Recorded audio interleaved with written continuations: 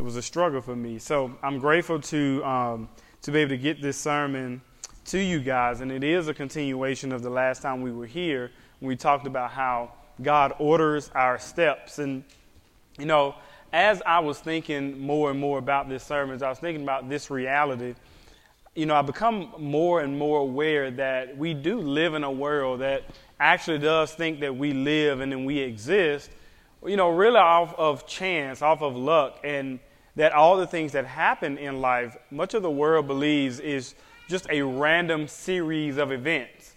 And so I think I've realized, and maybe you've realized, that, you know, as the world deals more and more with helplessness and hopelessness, the reality of that is that that's because the world cannot find any meaning or purpose in the things that they go through, because they think, you know, there is no God who is in control. There is no rhyme or reason for the good things that happen. There's no rhyme or reason for the bad things that happen. So we are just kind of floating right until our death.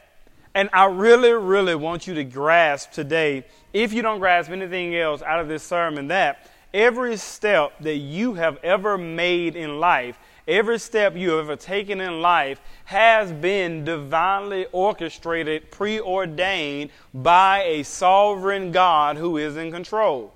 That means every misstep, every mistake was all according to his plan. And so the ultimate thing, and Charles Stanley has a really remarkable quote, and it's so true. He says, anything that leads you to God is good. Anything that leads you to God inevitably must be good. Whether it's a death in your family, whether it's your own affliction of cancer, no matter the case, whatever will lead you to God must be good, even if at the time it feels bad. And so I want you to think about today at the conclusion of this sermon, I really want you to reflect on your life, and I want you to see all of these little things that happen, all of these steps that happen that at the time you didn't realize were working together. I want you to look back and see, you know, that's what God was working together in my life. And I didn't realize it back then, but now I see how he was working that together. And the reason I want you to do that is because we're going to see in this sermon today how God is working together the steps of Paul's life. But it also should give you confidence and joy and hope that as you are walking through the journey of life currently, and as you make some wrong steps or go around some winding roads, that inevitably God is in control of where you are. So look with me, if you will, to Acts chapter 24, verse 22. Acts chapter 24, we're looking at verse number 22. Verse number 22. And it reads, it says, but Felix, having a rather accurate knowledge of the way, put them off, saying, when Lysias the tribune comes down, I will decide your case. Then he gave orders to the centurion that he should be kept in custody, but have some freedom, and that none of his friends should be prevented from attending to his needs. After some days, Felix came with his wife, Drusilla. And she was Jewish. And he sent for Paul and heard him speak about faith in Christ Jesus. And as he reasoned about righteousness and self-control and the coming judgment, Felix was alarmed and actually said, go away for the present. When I get an opportunity, I will summon you. At the same time, he hoped that money would be given to him by Paul. So he sent for him often and conversed with him. When 2 years had elapsed, Felix was succeeded by Porcius Festus, and desiring to do the Jews a favor, Felix left Paul in prison. Let's pray. Lord, we thank you for this word, God. Please help us see clearly how you are working together the steps of Paul's life, how everything he endured, everything he went through, even before he knew you, God, was all according to your sovereign plan for his life. God, help us see in our own lives that where we are is not out of your control, but it is as you have led us and as you have directed us. Help us see that there is a pattern that you are establishing in our life, and we hope inevitably it leads us to you. In Jesus' name we pray. Amen. And so again, I want you to see that in everything that happened in Paul's life, God was ordering and orchestrating every single step that he took. And it is one of those quotes, and I told my dad I wouldn't quote Martin Luther King today, but I'm making this mistake in doing so. He has said that faith is taking the next step when you can't see that next step, when you can't see where the staircase is leading you. And that is the epitome of the Christian life, is that we are always walking, as we know the Bible says, by faith and not by sight. But I don't know that we actually know what that really feels like in our lives. Many of us will say, I'm walking by faith, I'm not walking by sight, but yet we make the crucial decisions in our life based on what we rationally see and know and understand, not trusting that everything that God does may not be good to us, but inevitably it must be good for us. And that is such a difficult thing for us to realize, because we are increasingly what they call the microwave generation. We want it now. We want it instantly. Give it to me now. I don't want to invest in my future. I don't want to go to college. I don't want to go to counseling. I don't want to do these things that are all a part of the process of me becoming. I want everything I desire now. What did Veruca Salt say? I want it now. She wanted everything she had at that moment, but the reality is that anything that comes to you fast probably ain't as good for you as you think it is. And so we have to in turn learn that if God, in the nature of who he is procedural, right? Which means everything that he is teaching me and showing me in life is a part of a process. Now, if you are a Christian, I can tell you what that process is. That process is called sanctification. That's the process where I'm going through life, but as I go through life, I'm looking less like me and I'm looking more like him. How does God do that? God does that through good and bad things that happen in our lives. But one of the things that we have to remember, because we are fallen in our nature, is that most of the good things aren't really good until we've had to suffer through the bad things. Isn't that right? Like we all think, oh, we would trust God if we didn't have to, if everything was going well. But the reality is that if God never showed you brokenness, if God never showed you sickness, if God never showed you death, if God never showed you all of these things, abuse, divorce, loss, if God never showed you all these things and all you had was good things, then you would think in our fallenness, I'm responsible for everything that's happening. And it gives you no reason to trust in God. And so what we see is a very interesting thing here in Paul's life, because I want you to understand, if Paul was looking at his life and gauging his relationship with God just based on how he was prospering in the earth, he would have been a failure. If he says, all right, God, where do I stand with you? And he's like, okay, I see these bars. I see Felix. I've seen Drusilla, she's come in, and then 2 years passes, right? And he's still in prison. And if he's gauging his life just on where he is in the moment, then he's actually missing the goodness of who God is. And that is such a common factor in the Christian life, that in the moments of despair and desperation and loss and affliction and tribulation, we actually miss the goodness of God. I brought it up before, but it really is vital for me to bring it up again. When they were in the wilderness, when I preached that sermon in the wilderness, and they're thinking, we have not gotten the grace of God. We have not gotten the mercy of God. God, you only brought us here to suffer. To the point they said, look, you brought us out here to die. We would have been better if you left us as slaves in Egypt. Because this cannot be your will. Why do they think that wasn't the will of God? Because they were suffering. But what does God respond to them by saying? He says, but did you notice that while you were in the wilderness, that you actually never went hungry? That I fed you with manna that you didn't know? Did you notice, I bet you did notice, that you've been in the wilderness for 40 years. Why are your clothes still intact? Did you know I was taking care of you? Have you noticed that you've been walking? You ain't got no orthopedic surgeon or nothing. Your feet have not swollen up since you've been out here. That's nobody but the grace and the mercy of God. And so what my challenge to you as you are wrestling in the trials and tribulations and the downcasting feelings that you may feel in your life, don't look at what's going wrong. Look at how God is providing in the midst of where you are. And no, I'm not prosperity, and I'm not saying that because God will see your sacrifice and see your service and see your faithfulness, that he's going to bless you earthly. No, I can't make that promise. But what I can say is that the Christian life is one that even in the midst of trials has his eyes set on eternity. Which means if I have to go through hell on earth, I'll never have to go through hell again. That's the beautiful part of the Christian journey.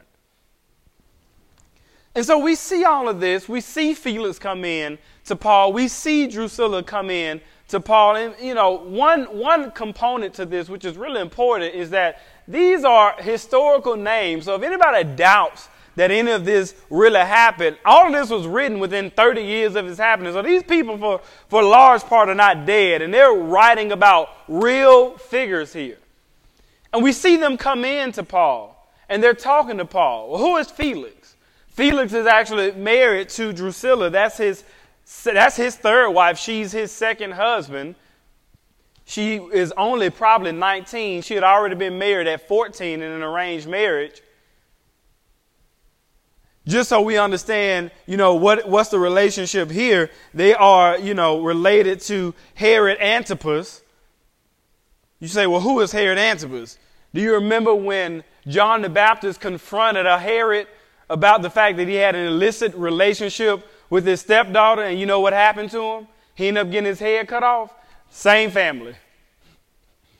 So here, these people are coming in, and they're trying to learn about what Paul is talking about. And if there is any moment that he probably could cower, right, where he could probably capitulate the gospel, compromise, because like I know this family has a history of not really dealing well with what they define as zealots. And what does he do? He shares with them gospel truth. This is not Paul not understanding the context. This is actually Paul understanding, you know, every place that I'm in, God has placed me there to do one thing, which is to share gospel truth. That's actually the central message. As much as it is about how God orders our steps, the reality is that when God orders our steps, he's ordering them so that the purposes of God may continue and be glorified. And Paul realizes if he says the wrong thing, or in this case, the right thing, that it could very well lead to him being beheaded. And so I want you to think, you know, if anybody would have felt like they were excused from morality, a sense of truth, it would have been these people. So what does he do? Not only does he mention Jesus, but he says that Jesus is the only means of faith. He mentions that the righteousness of man, any righteousness we receive, has to be credited to us by Jesus. But he also would have told them that there is no other way to righteousness, that there were no good deeds, that there was not an obedience to the law. There was not a ritual that they could perform that would have made them right before God. And then it says that he spoke about self-control and the coming judgment. And when he said that, Felix got rid of him. In the face of potential death, Paul stands and proclaims the truth that whether you kill me or not, you will be judged the same way that I will be judged. And that will be according to the righteousness of Jesus Christ. Most of us, if we're being honest, most of us wouldn't proclaim the truth in the potential of death. So how is it that Paul and so many other faithful Christians can proclaim truth in the face of death? He comes into people who had every pleasure and freedom at their disposal, and yet he knew that God had only brought him there for one reason, and that reason was to share the gospel at any cost. I've heard people quote ad nauseum. Y'all know, especially if you came black church, you've heard this. Your gift, what's your gift going to do? It's going to make room for you. Your gift going to make room for you. And you know the finishing part of that. And it's going to put you before great men. And I think we all know there is always like this superficial expectation, some self-serving in his own way, when we say, I'm going to have my gift and it's going to make room for me. But my question is, if your gift makes room for you, what exactly are you doing with it? Perhaps the reason, okay, I want y'all to hear this carefully because I really thought about this when I was writing a sermon. I was like, I'm going to put this in here. I'm going to put it in there, but I'm not going to look at nobody. Perhaps the reason you haven't been brought before great men is because you are using your gifts for your own purposes. Yes, we want our steps ordered by God, but why do we want them ordered? Why do we want to preach all over the world? Why do we want to sing to the nations? Is it to glorify His name or ours? I never forget, you can look up these two clips if you want, but Larry King once hosted two prominent and yet very different pastors on his show. Now, at that time, his show drew, millions of people at a time. Millions of homes would have seen Larry King, and he had a greater audience than either one of these two well-known preachers would have had at a singular service. I mean, you're talking millions of people. So Larry, in separate occasions, asked them both, was Jesus the only way to heaven? Now, if you don't know about Larry King was, in fact, an atheist. And one of them said, I don't know, Larry. I know He is my way, but I don't know that I could say that He is everybody's way. That was a Christian pastor now. And he actually said in that clip, I don't know 11 times. Which is like, for a Christian, not just a pastor, the most direct thing you can say is, yes, Jesus is the only way. And so here he is being brought before great men with an opportunity to declare the truth, and he folds. Because he doesn't want to offend the audience of millions that he actually can't even see. Now, you know what happened? Some lady, like some Mary Jo that nobody would know, calls in and says, I've been listening to you for years and I'm really disappointed. And on national TV from her phone, she says, Jesus is the only way. Jesus is the only truth. There is no other way to heaven other than through Jesus. She emphatically declared that Jesus was the only way. Now, this other guy that was on Larry King was asked the same question. But not only was he asked in the presence of a spiritualist with Larry King, and he unequivocally declared that Jesus was the way, Jesus is the truth, Jesus is the life. He did exactly what Paul did here. He explained righteousness, he explained sanctification, and the penalty of sin. And you know what happened as a result? People hated it. And they called him arrogant.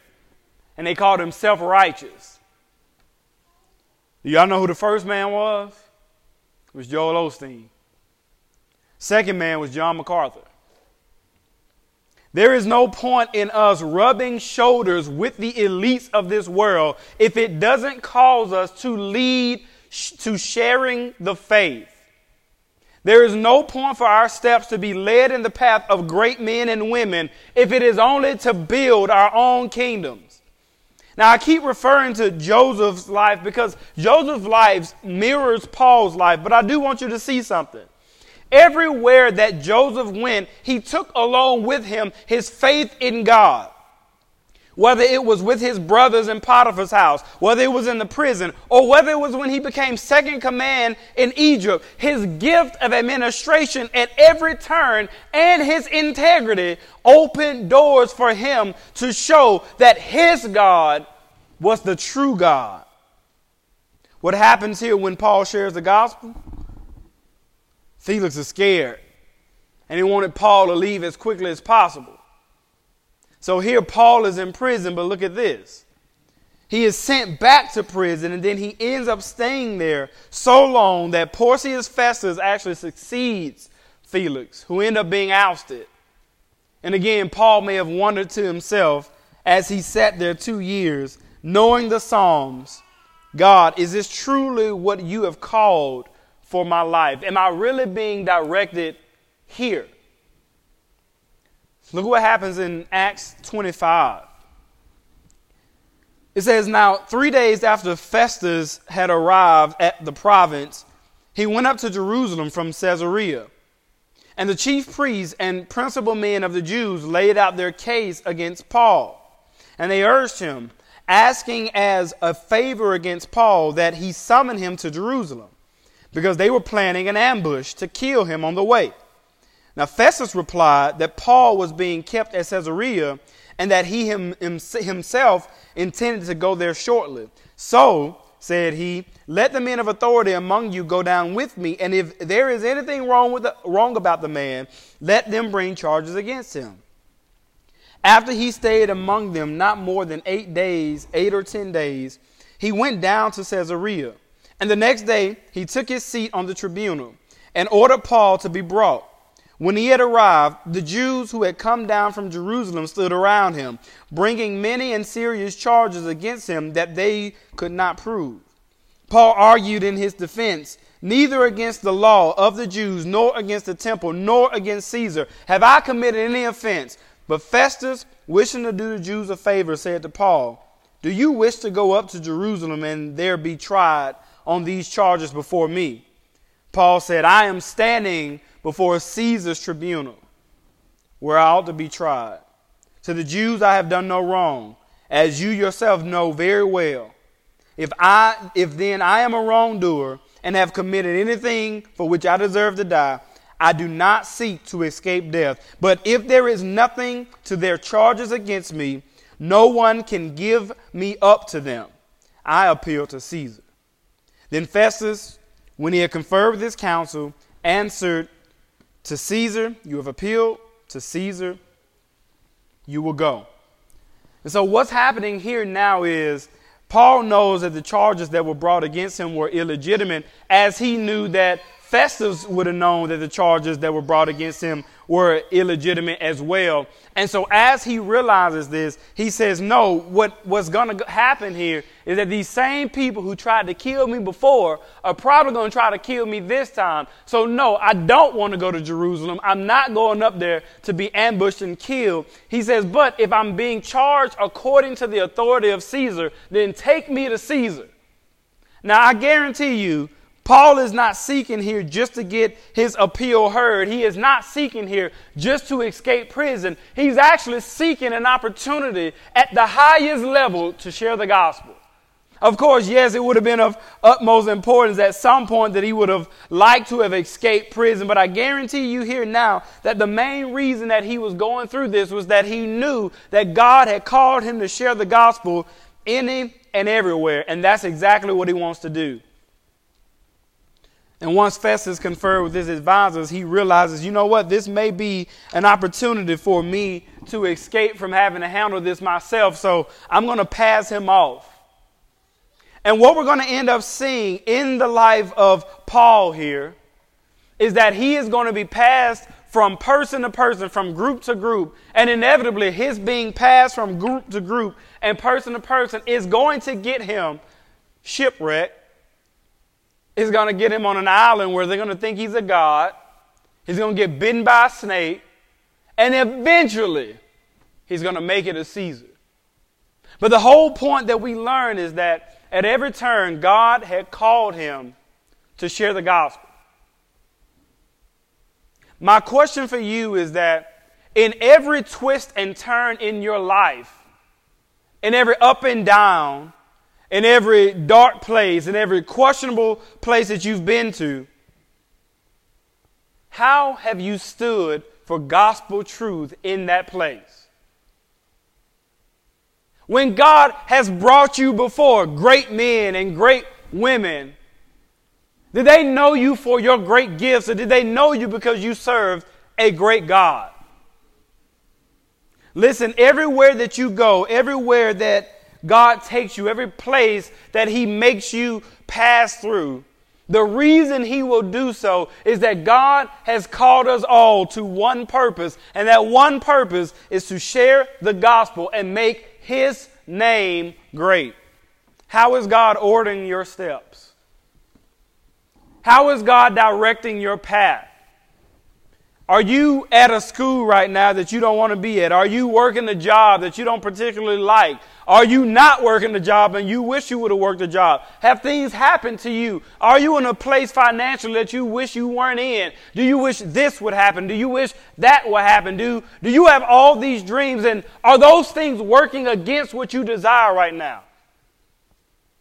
If that is the case, then I would admonish you to seek God's purpose for you in those places.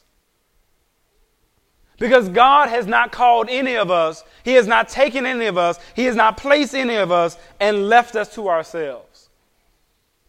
He may take us through the wilderness, right? We may go through some dry places and some dry seasons, but inevitably what we know is that wherever we go, he is there with us. And so as we close, I want to give you this encouragement. I don't know where you are in life. I don't know what has happened in your life, but you serve a sovereign God who is preordained and orchestrated everything that happens in your life before the foundation of the world. That his thoughts and his ways are so much greater than yours and mine. And that if your life is getting challenging, if you've had to suffer some heartache, if you've had to suffer some loss, whether it's because of your sin or somebody else's, know that nothing that happens surprises God. It may surprise you, but it will not surprise God. And so we're going to pray, but as we pray, I want you to think about where you are in life, things that have happened in your life, and can you look back at those little puzzle pieces, and can you see now, oh God, I did not see that you were forming this picture in my life. I didn't see that when that happened, that you are actually causing this thing to happen. And hopefully it will cause you to realize, you know what, God? You can do better with this life than I can. And I'll do my best to do what I can do. I'll try to make right decisions, but ultimately, every decision I make is in your hands. Whether I make the right one or the wrong one, I'm trusting that even the wrong decisions eventually will be right. Because you're right, and I'm right with you. Let's pray. Lord, we thank you for the word. God, we thank you that we can look at the life of Paul. We can look at the life of Joseph. We can look at all these people who have endured faithfully for the gospel and see, God, with clarity, like see very obviously that you have designed and orchestrated their life according to a great plan and a great purpose, one that we don't necessarily see or are able to comprehend right now, but that you are working this out, God, for our good and your glory. Lord, we do not see fully. We know in part and we see in part. And we see through glass, God, but we see through it darkly. But when we see you, we will be known as we are known. And we will see you with clarity. So God, make it clear to us that you are designing our path. You have designed our path. God, if there's anyone who's here, who's watching, who does not know you, God, let them come to the knowledge of the truth. God, that you bore on the cross our sins, the sins that we were born here with, and the sins that were condemning us for all of eternity. You bore them on the cross.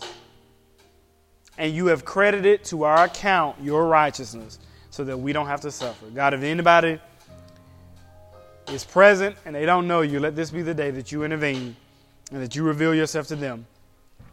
and just remind us that you have ordered our steps.